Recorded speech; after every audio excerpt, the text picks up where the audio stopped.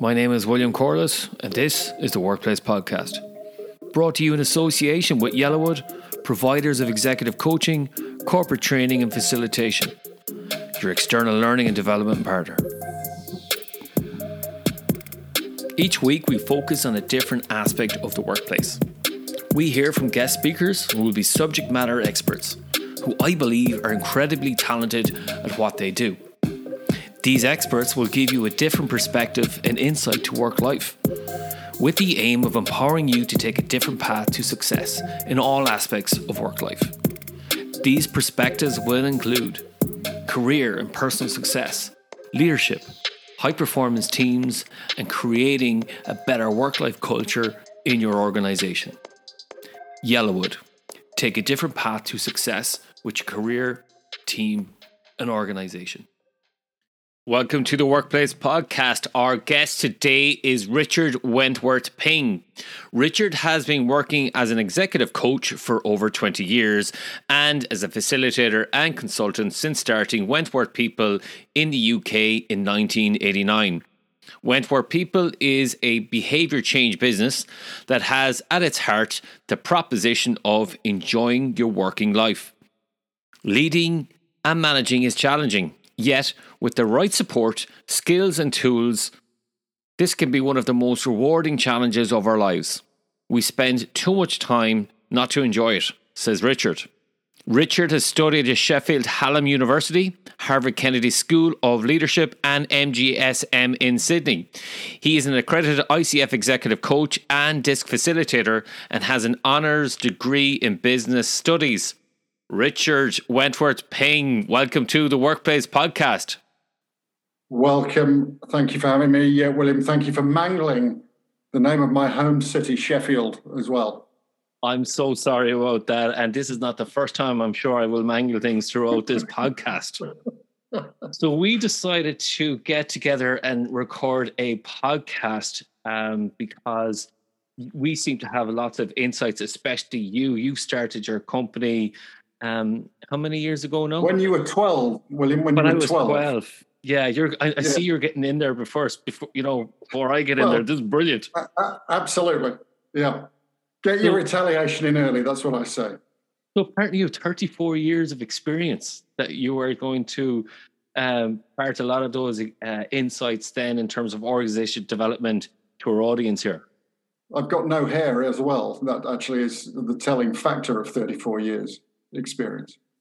And that just goes to show that there's lots in your head there that's just bursting to get out.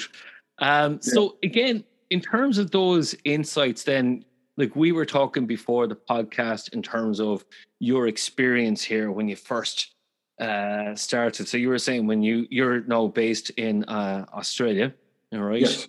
And you were talking about, one of your first clients there and how you got into training and development and facilitation and coaching and consulting. So again, in terms of that, where do you think we should start with this podcast? At the beginning, obviously. Let's just go back to something you mentioned in your very kind little intro, is that if I go back 11 years, I've been running the company since 1989. And I was talking to this guy who was a sort of brand consultant. And he very bright man, and he helped Puma, the footwear company and clothing company, rebrand in the 2000s because they were getting hammered by Nike and Reebok and Adidas. And they were kind of losing shit. Anyway, so he good credentials, this guy. And anyway, he's using a process to work with me. And what's the backstory of your business? What's the backstory of you? What do you do? Blah, blah, blah, blah, blah. So it goes on for about an hour and a half. And then he's trying to distill the brand. So he goes, Richard, I got what you've told me. But what is it you do? And out came an unscripted thing. I said, Michael, I think I'm just trying to help people enjoy their working life. And he went, and there you have it. That's your brand. So you can call yourself whatever you like. My company name is actually pretty boring. My name is Wentworth Ping, so it's like, oh, Wentworth People, that'll do, which evolved, by the way, from Wentworth Training. And I'll talk about that in a minute. But he then went, well, there's your brand. Enjoy your working life. Now, your question was, where do we start? We start at the premise. It's the Workplace podcast. Yeah. And I think we have to start at the premise. It's like, well, we go to work to earn a crust, sure. But you and I both know it's much more than that. And you don't have to be a workaholic, even if you're just spending 40 hours a week working, which is kind of your average 9 to 5. And anyway, who's doing that now anyway, because it's all hybrid working and all this. But most people actually work a bit more than that. And, your point, it's like we spend too much time at work to be struggling.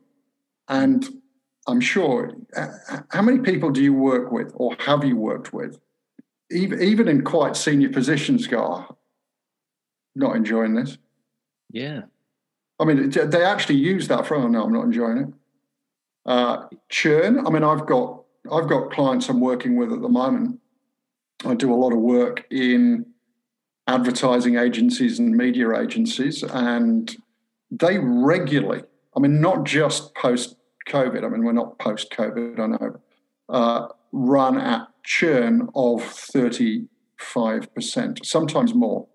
Yeah, that's that. I mean, I hate to think what, the cost of that in all, and there will be a variety of factors, but people don't job hop ridiculously if they're enjoying what they do. Yeah. And you could break that down a number of ways, in terms of what makes for enjoyable work. Well, working with good people. Yeah. There's plenty of people going, oh, no, I love you guys. I love you guys. I'll be really sorry to go. But you're leaving, so you clearly didn't enjoy, that wasn't it. You really want that combination of, I'm working with really good people, sometimes quite challenging, and I'm putting out my best work. And I'm probably learning a lot, almost daily, So we could keep adding to the Venn diagram. But I mean, if you put those three alone, really good people, ability to do really good work, whatever that is, meaning purposeful work, and, growth, learning, development. See what I've done? I've segued into learning and development here. But it's I like that. I was clever, I was wondering when are we going to get there? Where are we going to go? Yeah. But it's like those three, and so it's interesting. Nobody gives me a brief and go, Richard, I really like your brand, enjoy your working life. Could you come in and run a whole program to help us enjoy your working life? They never do. They will go, look, we're introducing new values to the company, or we want a leadership development program, or we want a management program, or something like that. Yeah. And yet, the underpinning idea is we've got people who really don't like, we put them in management positions and they don't like managing. Why don't they like managing? Or we've got them in sales roles that they don't like the sales role. Well, I've been in sales roles. And I can tell you something, if you're not hitting your targets and your boss is on your case and the clients don't want to talk to you, that is not an enjoyable job. But if you give people the skills, to get through a gatekeeper, if we look at sales, get through a gatekeeper, and get to talk to decision makers and have really decent conversations and be able to put in proposals that people go, yeah, that actually hits the mark, and you, great job, you know. And you switch management around from, people disappoint me all the time, they let me down, I've got all their emotional stuff to deal with, I hate management, to flip that to go, I love it because I get to see, it's a little bit like you're a parent of a 7 and a 5-year-old. You get to see people do things that they weren't confident doing because of how you've nurtured them. That's like gold. Yeah. That's the really rewarding part of this work, isn't it? Absolutely. And people get stuck in the weeds, in work, and they can't see a way out of it. And it's interesting, the paradox of learning and development is I'm telling you what, you know. And by the way, back in the day, not unusual. That my first client was IBM, both when I set up the business in the UK, but when I was originally over in Australia, IBM was my first client. Well, their first order to me, a guy called Steve Wright down in Hayling Island, for the Havant plant, and they booked 6 3-day workshops. There you go. Not unusual to run 3 4-day workshops. I haven't run a 3 or 4-day workshop like forever. Yeah. You know, and I don't know whether did people have more time then? Don't know. But now it's like, I haven't got time to do that. Can you run a 1-hour masterclass? Yeah. That'd be no. Yeah.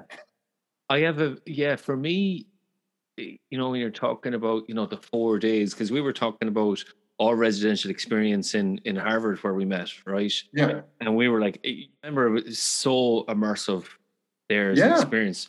But it was life-changing as well. We both had said that. Absolutely. Such great learnings out of it.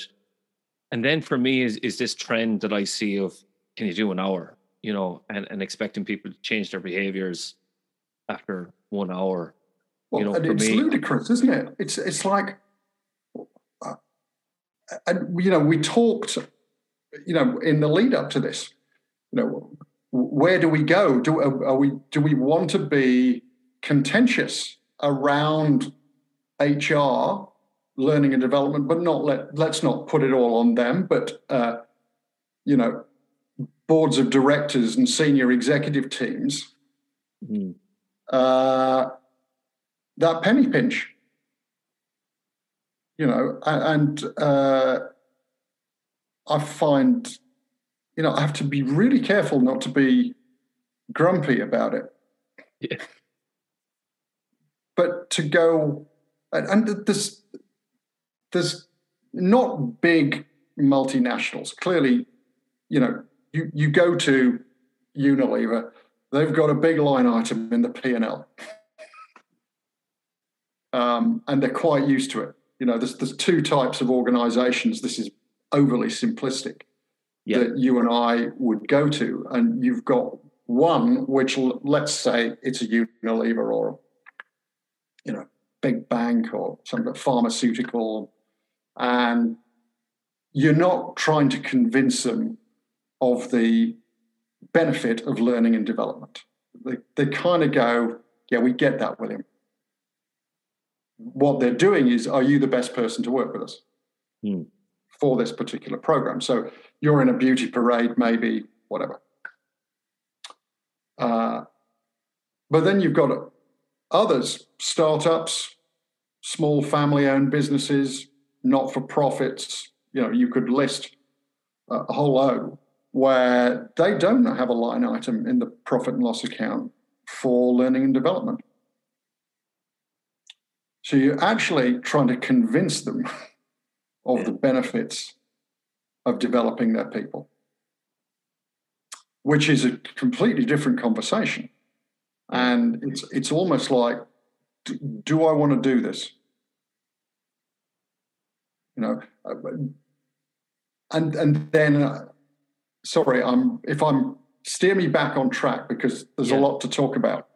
Because I can remember running a workshop for a division of a big multinational business that didn't do a lot of what was called training then. I think training is almost a pejorative. You know, it's why I'd prefer to talk about learning and development, but people still talk training. And particularly up in Asia, people go, I'm going on training, and it's something that's done to you. And, you know, I take a lot of notes, but I don't, you know, it's like, it doesn't work like that. But I can remember running a management program for new managers. And a lot of people turned up, and in the first half an hour, there was quite a lot of whinging going on about how the company doesn't invest in them and how they've been waiting for this management training for a year and a half. And I said, so you've been waiting a year, you made a manager a year and a half, or 2 years ago? Yeah, okay. And you've been waiting for the management training? Yeah. But that didn't come. So what have you been doing to teach yourself how to manage people? You read any books? No. Paid for your own course? What? No. Okay, so you've been basically sitting on your backside waiting for someone else to fund your development to help you do your job because you think it's their job to do that. How's that working out for you? Yeah. They didn't like it. So again, there's a question there. Should I have done that before I'd built really strong rapport and trust with the people? Maybe not. You know, but I said, look, we're here now. Good. Yeah. But didn't you miss a trick? I think there's something about coming into an organization and being somewhat of a disruptor to the status quo. Like when you get something like that, or when I get something like that, where there's a bit of pushback or frustration there, I see that as gold dust in terms of what we're going to work on today. Yeah. And this is where we talk about, like, as facilitators, then you might have a complete learning, you know, a design for the workshop there, that learning and development intervention. But then you get something like this and you say, listen, how do I improvise? How do I work this frustration in as part of the learning? And sometimes it's pushback to say, well, actually, what are you doing about it? What are you doing to empower yourself or give yourself agency? You know, or, you know, is this a learning there? Would you say, listen, how about we take this and we bring it back then to HR and let's take the learnings from that there and then bring this conversation somewhere else. So, but there is that diplomacy as well, isn't there, Richard, where you kind of have to go, you stoke the fire and flames emerge. Well, one of your previous guests, Marty Linsky, you know, who, great podcast, by the way, that one. I really enjoyed listening to it. But I remember on the Harvard course, he recounted a little story where, and I may be wrong, but he said, you've got to be careful how you go in, you know, and challenge people. He said, because you can get fired. Case in point, I got fired. He didn't mention the client for saying something to the board of directors. Yeah. And he went, I didn't think it was that shocking. I just went, well, you know, whatever his line was, which was a challenge to them.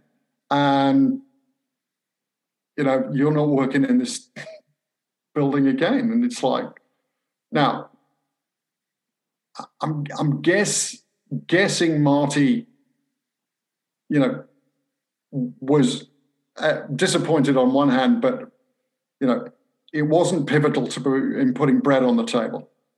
Yeah. Which that gives you a freedom to be able to do that.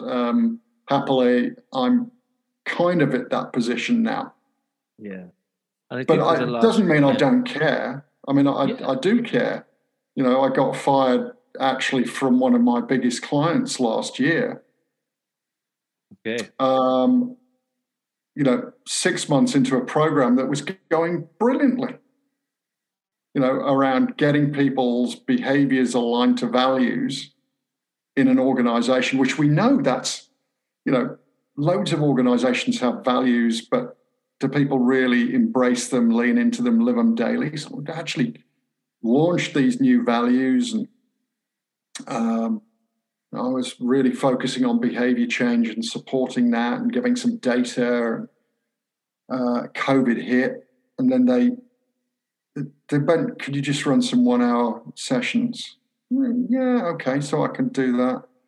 And then they sort of went, can you carry on doing that? And can we drop the behavior change methodology you use? Yeah. And can we, you know, and I went, no, let's just go back to what we wanted to do in the first place, and that's working. And also, I don't think the leadership team are really role modeling this. Yeah. I basically went, Richard, we don't think you're the right person to work with us anymore. And so which hurt. No, that really hurt. It's like, but yeah. It's like, okay. So can I ask you, was it, so the two pieces there, right? And I just wonder, are they interconnected? Because if people are doing the behavior change piece, obviously they might be, you know, consciously or subconsciously holding the leadership team account because they're role modeling the behaviors. And then the senior leadership team don't like what they see because now they have to look inwards, right? Was there something like that, or was it dropped because of time to say, listen, we don't have time to do the behavior piece, so let's just focus on what we see as a priority? Both. I mean, there was people down in the system were holding a mirror up to some of the senior executives. Yeah. And going, we're actually holding you to a higher standard now. And that was uncomfortable. And then also, I think they used the excuse of COVID hitting to drop stuff, which, you know, again, what we were talking about before we started recording, even today in 2021, and you can't say, let's just put COVID to one side. It's what a crazy statement that is. But, you know, if we go back to 2019, you know, modern times, you know, we're in the 21st century. We're 20 years into the 21st century. And people took, you know, learning and development, HR, and organizations talk a great game. People are our biggest asset, and we really invest in people. And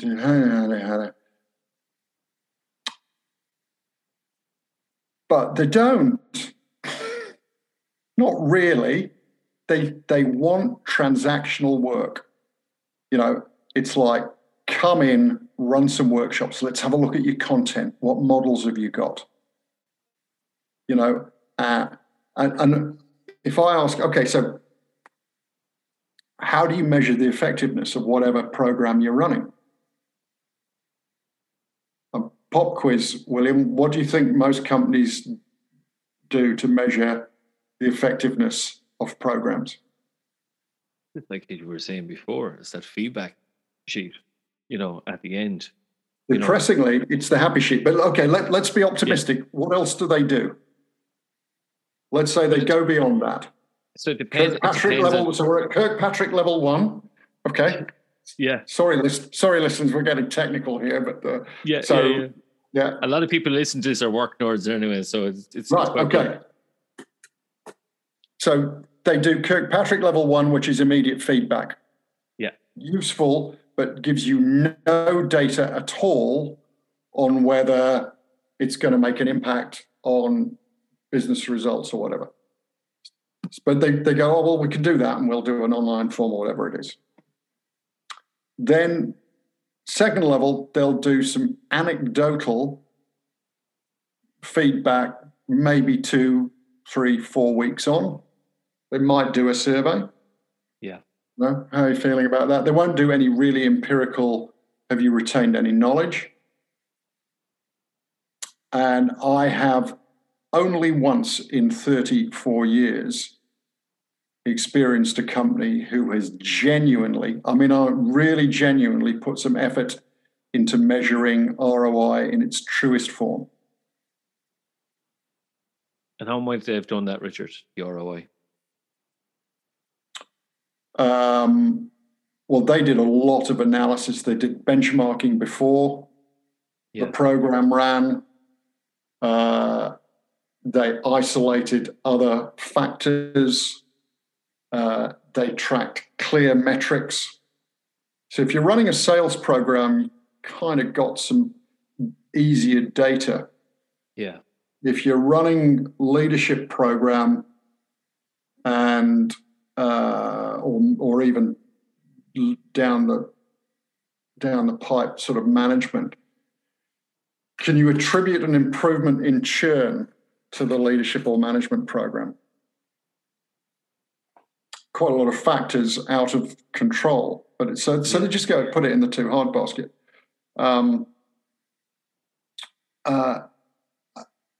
And people are reluctant, I find, when I'm going, how are we going to measure this? How are we going to have some sustainability? How are you going to do this when I'm not here? It's a little bit, I regularly use the metaphor of, if you want to get fit and you go, I can't do this all on my own, I need to hire a personal trainer. Great. Personal trainer, you hire the right one, be a lot of help. You and I like that. We'll have a look at the person, we'll have a look at the organization, we'll put a plan together, we'll demonstrate some work, we'll do some work, but it's like, okay, you want to get fit, you've got to do the exercise yourself. And you've got to do the exercise when I'm not there, because if you're only going to exercise when I'm there, it's going to cost you a lot of money. And actually, that's not sustainable. Okay, so you need to use me once, maybe twice a week in the gym, and then you've got to go another 3 or 4 times. And by the way, you've got to look at your diet, and you've got to look at your sleep, and you've got to look holistically. It's all too much.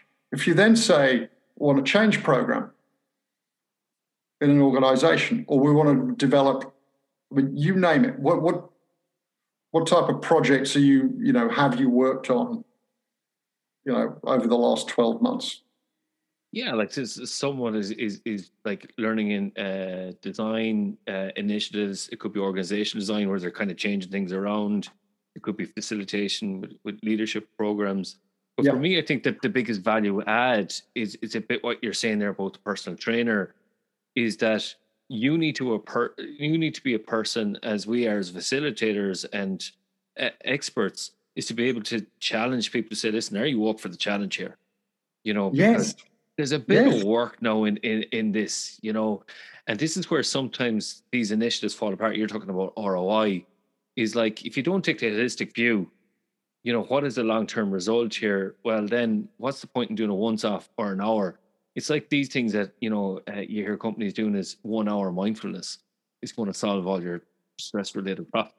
Oh, and then when I hear about this, I'm like, boom. Yeah, you look at the stuff that organizational development people, L&D, HR, and senior executives, they want agile working, they want growth mindset, they want resilience, they want creativity and innovation, they want everybody to be a leader.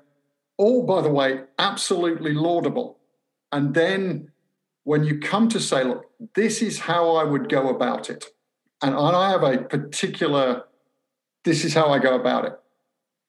Doesn't mean I don't customize a lot, but actually, if someone says, look, we want to introduce a new set of values, or we want to introduce an agile working, I go, okay, I know how to do this. Content is overvalued. Context is undervalued. So I said, I'm going to give you far less content than you think you want. You want a real laundry list. Oh, let's have a look at your course agenda. You're missing the point. I can give you links. There's thousands of books we can, it's like, you do not need me for that. Yeah. Okay. You're also, my whole raison d'etre is I want to do myself out of a job with you. Actually, I don't want to do myself out of a job because there's always plenty of stuff to do. But I go, I want to quite quickly migrate from me coming and doing stuff to you doing it for yourselves. Mm. It's sustainable. You've got to have people in the business owning this, and you can't outsource it any more than you can outsource your fitness. You want a six-pack? Good for you. Do some sit-ups or whatever it is. I can't do those for you. You cannot outsource that for you. You go back to the Harvard course. People want a technical solution. External William Corliss facility, come in, do it for us. When it's actually adaptive, do the work. And this goes back to then is, does the decision here in terms of holistic, because these short-term interventions, we know it's a bit like, I heard somebody say it's a bit like McDonald's, it's nice for now, but actually what's their value in the long run, And so again, in terms of that then, do you think it's a bit like a management decision or a finance decision to say, listen, we're just giving you kind of piecemeal learning and development intervention. Yes. So a lot of not everybody, William. Let's not. Not everybody. There clearly are organisations out there, ones I've dealt with, that are just like, we get this. What's the best way to do it? I'm working with an organisation in Australia. Not perfect by any means. Really, really trying to live their values and really, it's the classic, all right, we trust you, Richard. But interestingly, they trusted me on first blush. I presented that their origin is they're a book publisher. But they've migrated beyond that. But my opening slide on my presentation was a book called The Leopard, which is some Italian author. I can't remember who it was. But the premise behind that book was, if you want things to stay the same, you're going to have to change. Yeah. It's a paradox that is at the heart of a lot of initiatives that we do. But I said, look, you've got here, it's like Marshall Goldsmith's book, what got you here won't get you there, that you've been really successful getting to here. The next 20 years or whatever, you're going to have to do things differently in order to retain some of the good stuff that you've got. And this is the way to do it. It's less of me facilitating workshops. So some of that, I'll do it. More driven internally. You're going to have to spend more time than you want to, because I understand you're busy. But we'll start. We need a cohort of your internal leaders, not always the most senior people, that I want to be running regular conversations with their teams and people in the business, where you are learning together, and it's all around context. So they do not have to be super slick presenters. In fact, absolutely not trainers. They've got to be able to facilitate a conversation. Interestingly, one comment I've heard more than once is, Oh, I'm not sure our managers will be able to do that. Quick as a flash, I go, would you like them to be able to? Yeah. Okay. I've done that intervention only recently, Richard, right? Where I did a virtual facilitation workshop, and they have run out the whole program themselves, right? And what's really powerful then is that they have credibility within the business. They know exactly what the challenges are, the knowledge and all that, and they know the people there. So again, you're talking about context is everything, really. Like Absolutely. it's so undervalued. It's like you give people the tools and the skill set, and then off you go. Off you go. And I suppose there's a little bit of frustration there, isn't it? Where, is when you see sometimes like this micro learning going on and this attitude to say, listen, just give us an hour because we're time poor. Whereas actually, is that a really good use of your money? I think actually as a consultant, let's just call us that as a catch-all term, one of the best things we can do for clients is to turn down work. To say, Ashley, don't do that. It's not the right way to. In fact, you better do it. I can help you, pursue it, but you're much better doing that yourself. It's not the best use of your time and money. That's, by the way, that's an interesting view of how do you really determine an organization's culture about what's important. Look at where they spend their time and look at where they spend their money. Those two things will give you a really, really clear picture of what they think is important. Yeah. And this brings us to the point in terms of your experience in terms of organization development then. Like, what do you think works then in terms of what are your key learnings? So over your career then working, what are the things that really work? Is it that you meet the right decision maker? Is it that, the company have already embraced this in terms of on the P&L that we have a budget aligned for this? Is it that we're open to increasing our budget? What is it? Well, you've heard the story about the two shoe salesmen who go to Africa in whatever. I haven't, but it sounds good. The early 20th century. And one sends a telegram back to base camp and goes, no good. Market non-existent, nobody wears shoes. And another one goes, brilliant opportunity, market ripe for the taking, nobody wears shoes.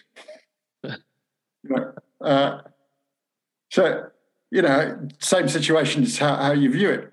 The organizations who have already got a budget for it, you might think, well, that's fertile ground. But they're often quite set in their ways and therefore can be quite difficult to shift because, and I don't know what the learning and development industry globally is, but it would be hundreds of billions, if you really aggregate it up. And they feel it's doing enough. I think they know in their heart it's probably could be a lot better, but the happy sheets are good, and maybe productivity is okay, and it's good enough. That's not to say you can't pitch a different way of doing things, but I am absolutely solid in my belief now after 34 years that most conventional training, I'm not talking about compliance training or technical training.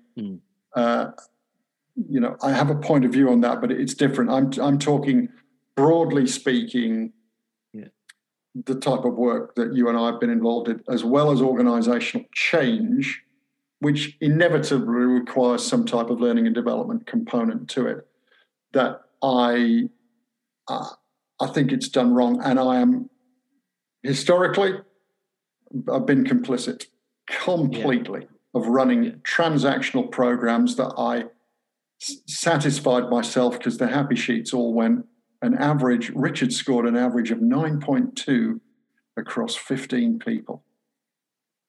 Happy days. But I'm kidding myself because I had no data, no intel on whether that had landed. Have you come across the forgetting curve?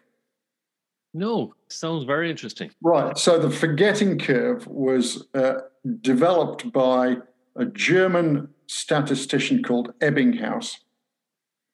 And basically it was, we've got memories like and minds like sieves. Okay. And now this has been proved again and again, particularly with regard to learning and development, that the drop-off of retained knowledge within hours after the workshop, it's like quite depressing. So you've got, and if it goes on for a week and then 2 weeks and 3 weeks, it's down to about 10% of retained knowledge. Never mind the skill of retained knowledge. So I bet you've had this. You'll get people come on workshops and you're going, oh, I'm going to talk you through this particular model, because I still use models. They're very useful. And people go, oh, yeah, I've seen the Johari window. Have you? Okay, good. Will you draw it for the rest of the group and explain it? No, I don't know it that well. Well, go on, give it a go. No, I don't know. Okay, so you don't really know it. Now, I don't do that very often, William, because I look like a smart ass. I'm glad to hear. Yeah, okay, because it's a good way to get people offside. But it's an illustrative point that people go, I've been through the sheep dip of a training course 2 years ago, and I've got it. They don't. They've microwaved it. So Ebbinghaus basically went, the only way, and I've looked at this, the only way you can bypass or change that forgetting curve is if you do a level of repetition. So actually, I'm quite into shorter workshops and shorter interventions. Not necessarily micro learning, but maybe an hour. Yeah. 90 minutes. And then get them to revisit that content, often in the company of their line manager or someone, the cohort, because then you can revisit some of the content again and deepen the context from what maybe I've done as a facilitator. And then you kind of rinse and repeat 2 or 3 times, coming at it from different angles. Wow. Suddenly, you've changed the forgetting curve to the remembering curve. So you pick any program you're doing in the workplace where you are trying to build skills, presentation skills. It's actually the same as learning a musical instrument or learning a language or learning a sport. Yeah. You've got to do it regularly. You've got to have some intervention in terms of formal learning and then practice it yourself, then revisit, and it's interesting, people, when you use analogies or metaphors like sport, music, language, people go, yeah, of course. Can we apply that in the workplace? No, we haven't got the budget. Yeah. No, you miss my point. You don't need the budget because you're not going to be paying me to do it. You've got to do it yourself. I'll write you little guides, I can knock those off really easily. I use a sort of book club philosophy, but much shorter. I go, watch this YouTube video, read this 2-page article, listen to this 10 minutes of podcast. You know, a book club. I mean, I've never been a member of one, but the premise is everybody's read the book, and therefore when they get together over wine, everybody discusses the book, you know. Ulysses by James Joyce. Probably not, actually, but a bit heavy. Yeah. But you get my point. So many people have started and not finished it, but anyways. Me too. But so if everybody's read or listened or watched the same thing, then they can come to a conversation with a shared point of view. Yeah. And then you can kind of, so I go, that doesn't cost you any money to do. It's just actually the time you need to do that. So let's go back to what you said you wanted to happen. You want a more creative, innovative workforce, or more agile. You want, you're not going to do it in one workshop. I'm good. I'm not that good. Yeah. You know, so you ask me, what's the distillation of all these years? I have done it wrong with good intent for the majority of my training career. And it is about that it's that learning habit of that continuous professional development. The key enabler to that is facilitation. Really? Yeah, it is. And it's elusive that we find genuine learning cultures. I mean, I'm talking really across organizations. And again, this is me drawing on adaptive leadership workshop and program. But one of the biggest barriers to learning is seniority and experience. Sorry, that's two of the biggest barriers to learning is seniority and experience. It's like, because people think they know it all. Yeah. They won't actually say that because it sounds hubristic, you know, but, you know, they don't fully engage with learning themselves and taking their armor off and coming into some environment where they can be vulnerable and go, I don't know it all, or unlearn. Yeah. And I think that piece is really important because that leadership, I suppose, both unhelpful trait of not being able to be vulnerable and not being able to unlearn is probably, there's a direct probably correlation with leaders like that and high rates of talent attrition, where you have big retention problems, because I see it all the time. And you can see, you know, certain people that I would know within the organization, and they don't say anything, but they will raise their eyes up to the sky or to heaven and just kind of go, well, what can we do right now? Yeah. So what's the advice you give those people? Well, look, this sounds a bit like woo-woo, you know, but you do have to take people on the journey. You know,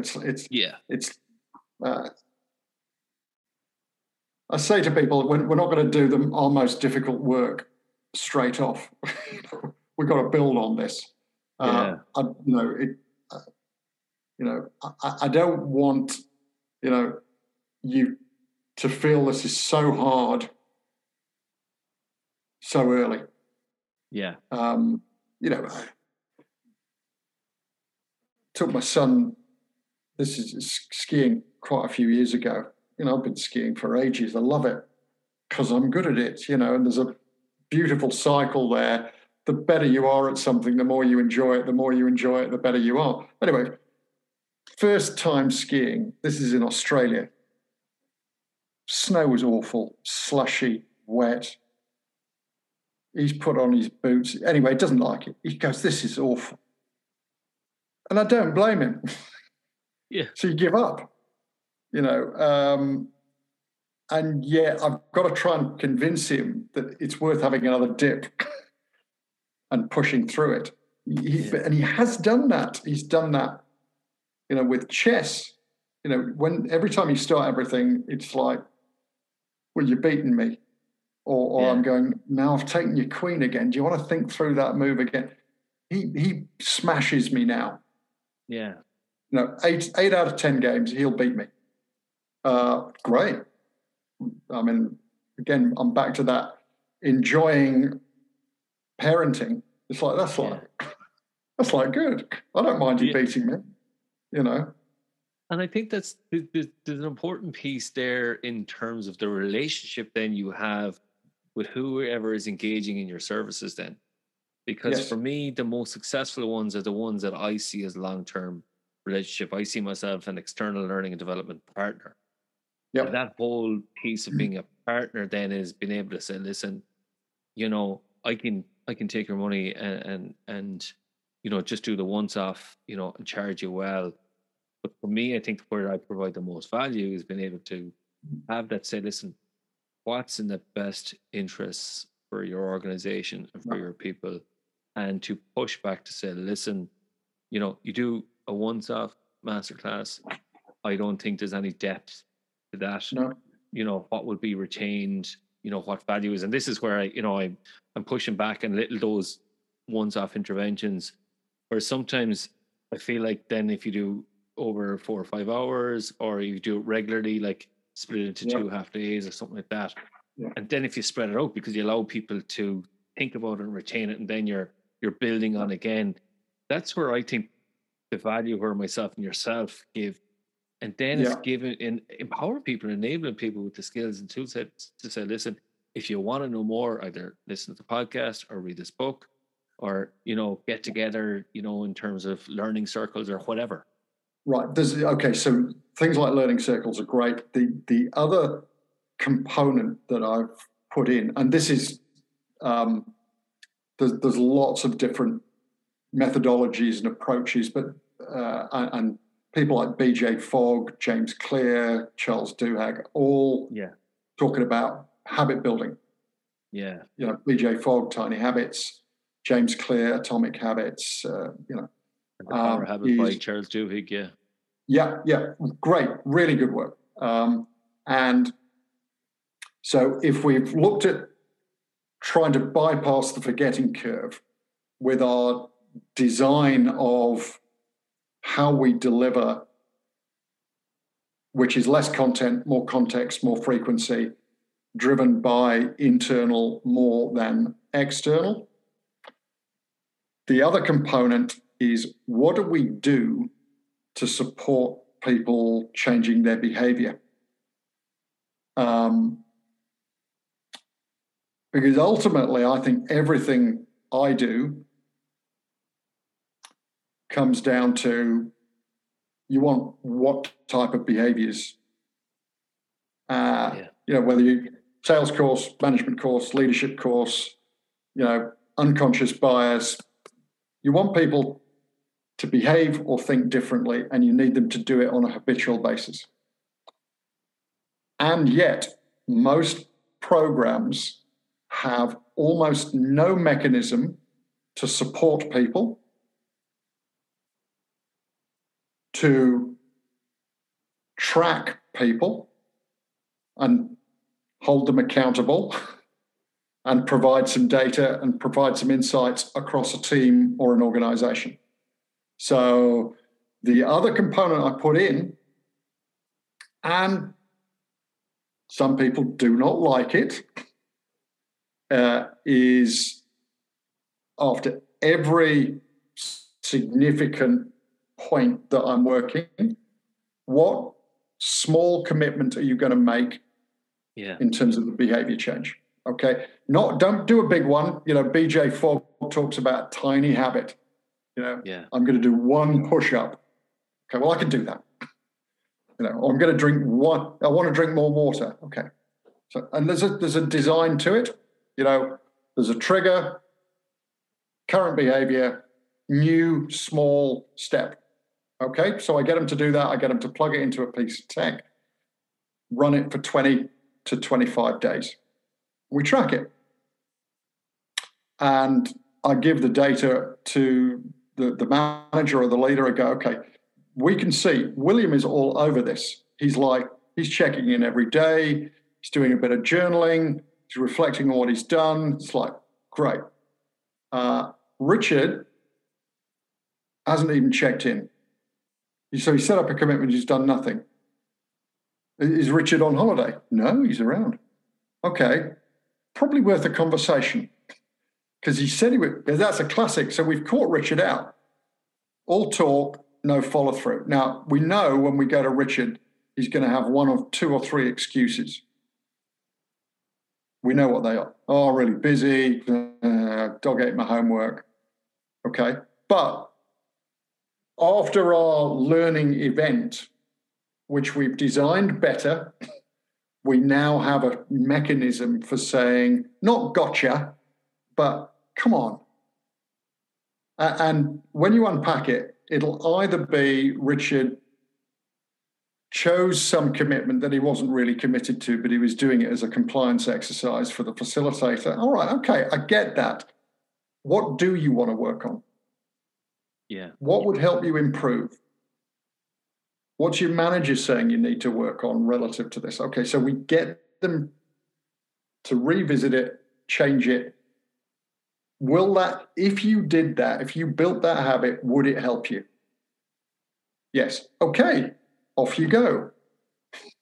And we run that almost iteratively, like an agile program. You know, we get the data from month 1 to go, okay, that's giving us some clear indicators of what we need to do in month 2. So that's my final component, is if someone goes, can you plan out the year for us? No. Because, you know, I can give you a pretty good look of what we would do in our first 2 or 3 months. But even that, we're going to probably need to use the data from month 1 to shape month 2. But not the whole year. I would be in agreement of that. Like you could have like a general overview, right, and a commitment in terms of people's diaries. But often what I see is that emergent piece, or what comes up organically to say, actually, you know what, this is, you talked about context. This is a big challenge that we need to address now. So it might be, for example, how to have difficult conversations, or, you know, with COVID, you know, do we need to talk about how we're going to come back to the workplace, or, you know, whatever. So for me, again, in terms of that, I think there has to be a certain level of being dynamic with your approach to figure out, okay, what's the information that's coming in? What's the data do we have? Is there a high attrition rate going on? What is that about? You know, and I think a lot about what you're talking about, those actionable kind of commitments, then is, you know, that could be fed into your performance reviews. So some people mightn't have, you know, the resources to do something tech wise, but a simple thing is just go to your manager, include this as part of my performance review, and then as part of my monthly or weekly check-in with my manager, then they're holding me to account there. So this is where you're enabling people and empowering people to do it for themselves. You know, absolutely. But you're right. Some people actually, they go, look, I don't have the budget to do that. And actually, a pretty low cost, but you just get a pad and, you know, notebook, and you could do it on a pen and paper. I know it's pretty old school, analog, but I mean, journaling is now sort of taking off as a process in the corporate sector. People are being more mindful around what they're doing, and surprise, when you're paying attention to things, you generally improve. So if you pay attention to things and make an effort, you definitely improve if you do it over time. Sorry. I genuinely agree with the journaling piece.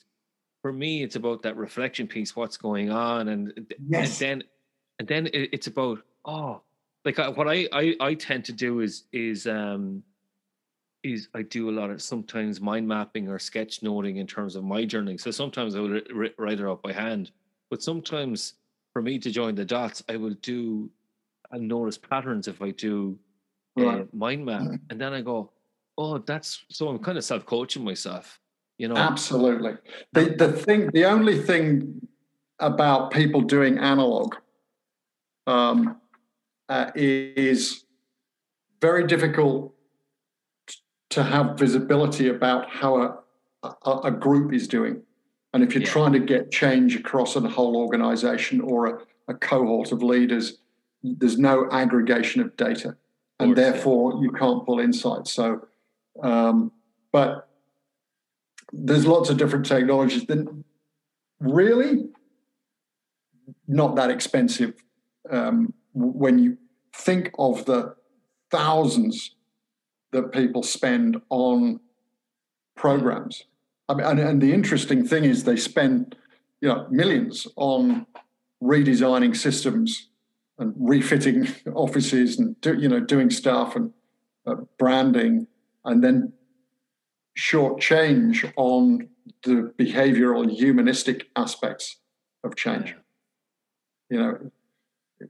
It's almost like that, ad. I think it was an Australian ad, a beer ad, where they'd got a couple of good old Aussie boys loading up the ute with beer, and it was literally creaking. And they went, "We'd better get something for the Sheilas." And they put on one bottle of sherry, and the thing collapses. And they go, "I think we overdid it on the sherry." But it is like, it's an afterthought. We've got all this change, and we're going all the systems and processes and performance review system, and then they go, and we'll do a bit of training. Yeah, it's an afterthought, isn't it? And yet it should be the other way around. Almost, well, maybe not, but it should be a lot more. Yeah. And this is I sometimes describe as human design engineering. What are the infrastructures or supports that you're going to give people, to make sure they're a success, to really have that as an enablement factor there.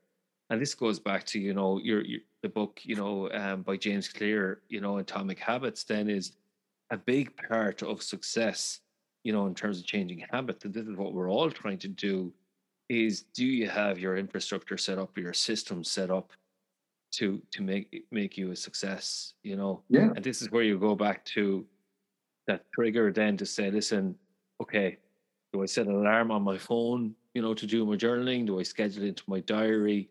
And often when I'm working with people, then I, and especially senior leaders, then is you trying to find that golden hour where you actually have nothing booked in, and it's just pure reflection time or strategizing to say, listen. I mean, that's perfect. Bill Gates has got a lot of publicity, but he, recently, one of the things he's done for years is he has a reflection week or 10 days. He literally goes and plonks himself in the middle of nowhere. I think he probably owns a secluded, pad, probably. Takes a load of books and just no internet, nothing, just, and just reads and thinks and writes notes. I actually, with the reflection, I understand people are busy. I go do 3 minutes a day, and the system will remind you.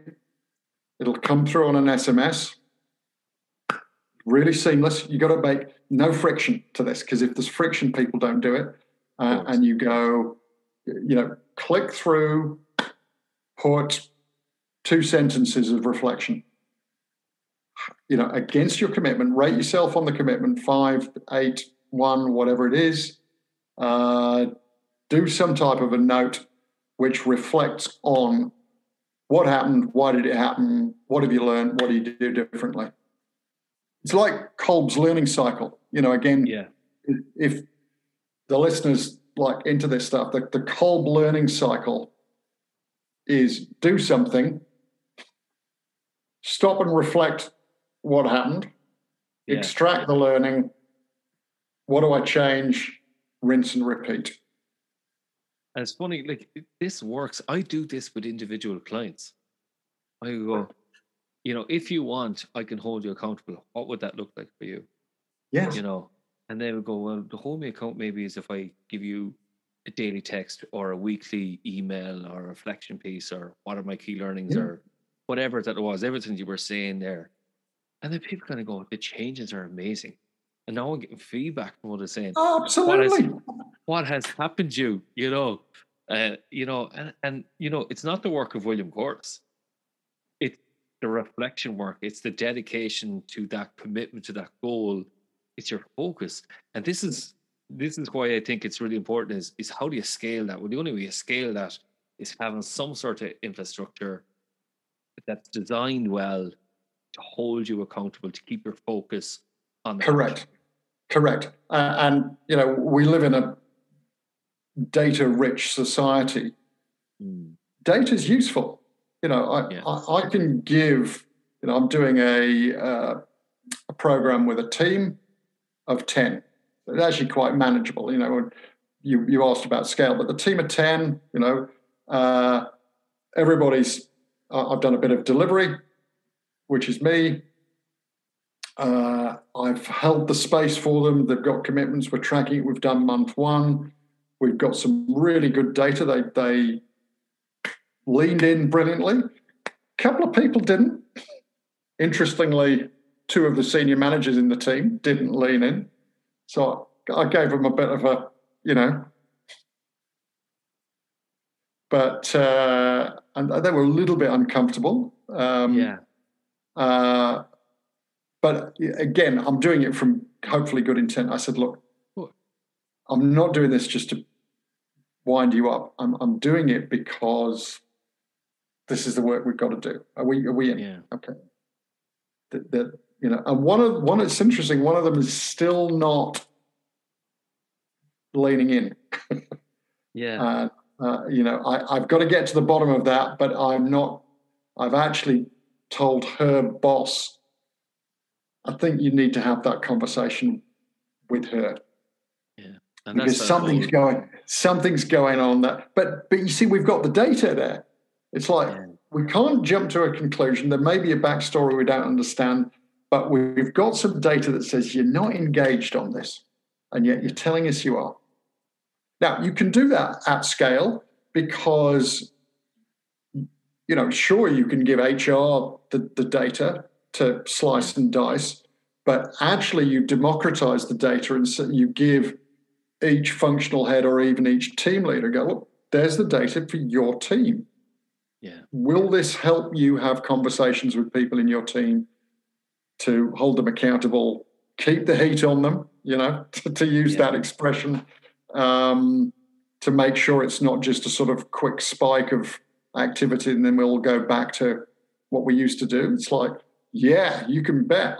This is gold, Yeah,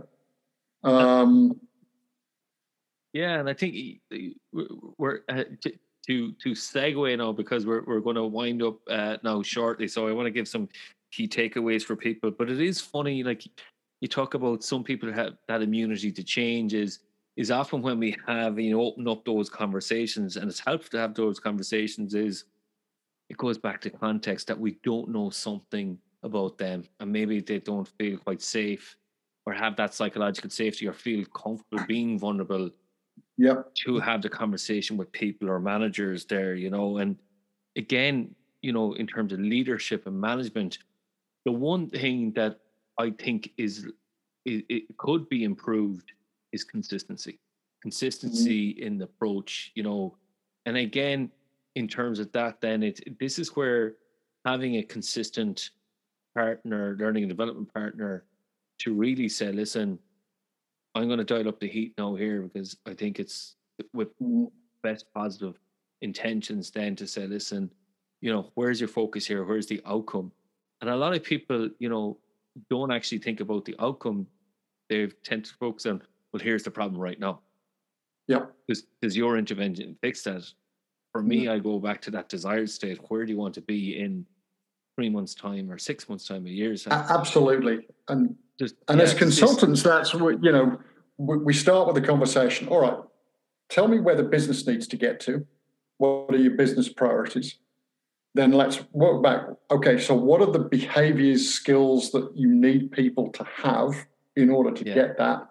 Then what are the learning interventions that are going to build those skills and behaviors? So there is an absolute linear path. So people give me a brief. Could you deliver that? I go, not so fast. Let's, Yeah. So, sorry, you got a question.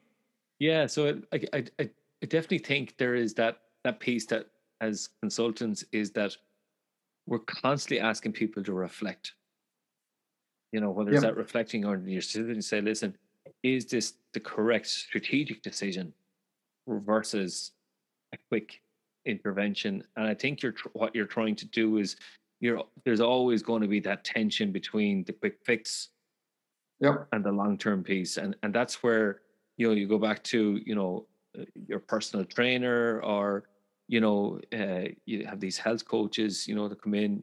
You don't go, listen, here's a menu and do that. You need to figure out, well, why are you stress eating in the first place? Well, then you have to go back and figure out, well, yeah, what are your yeah, stressors? yeah.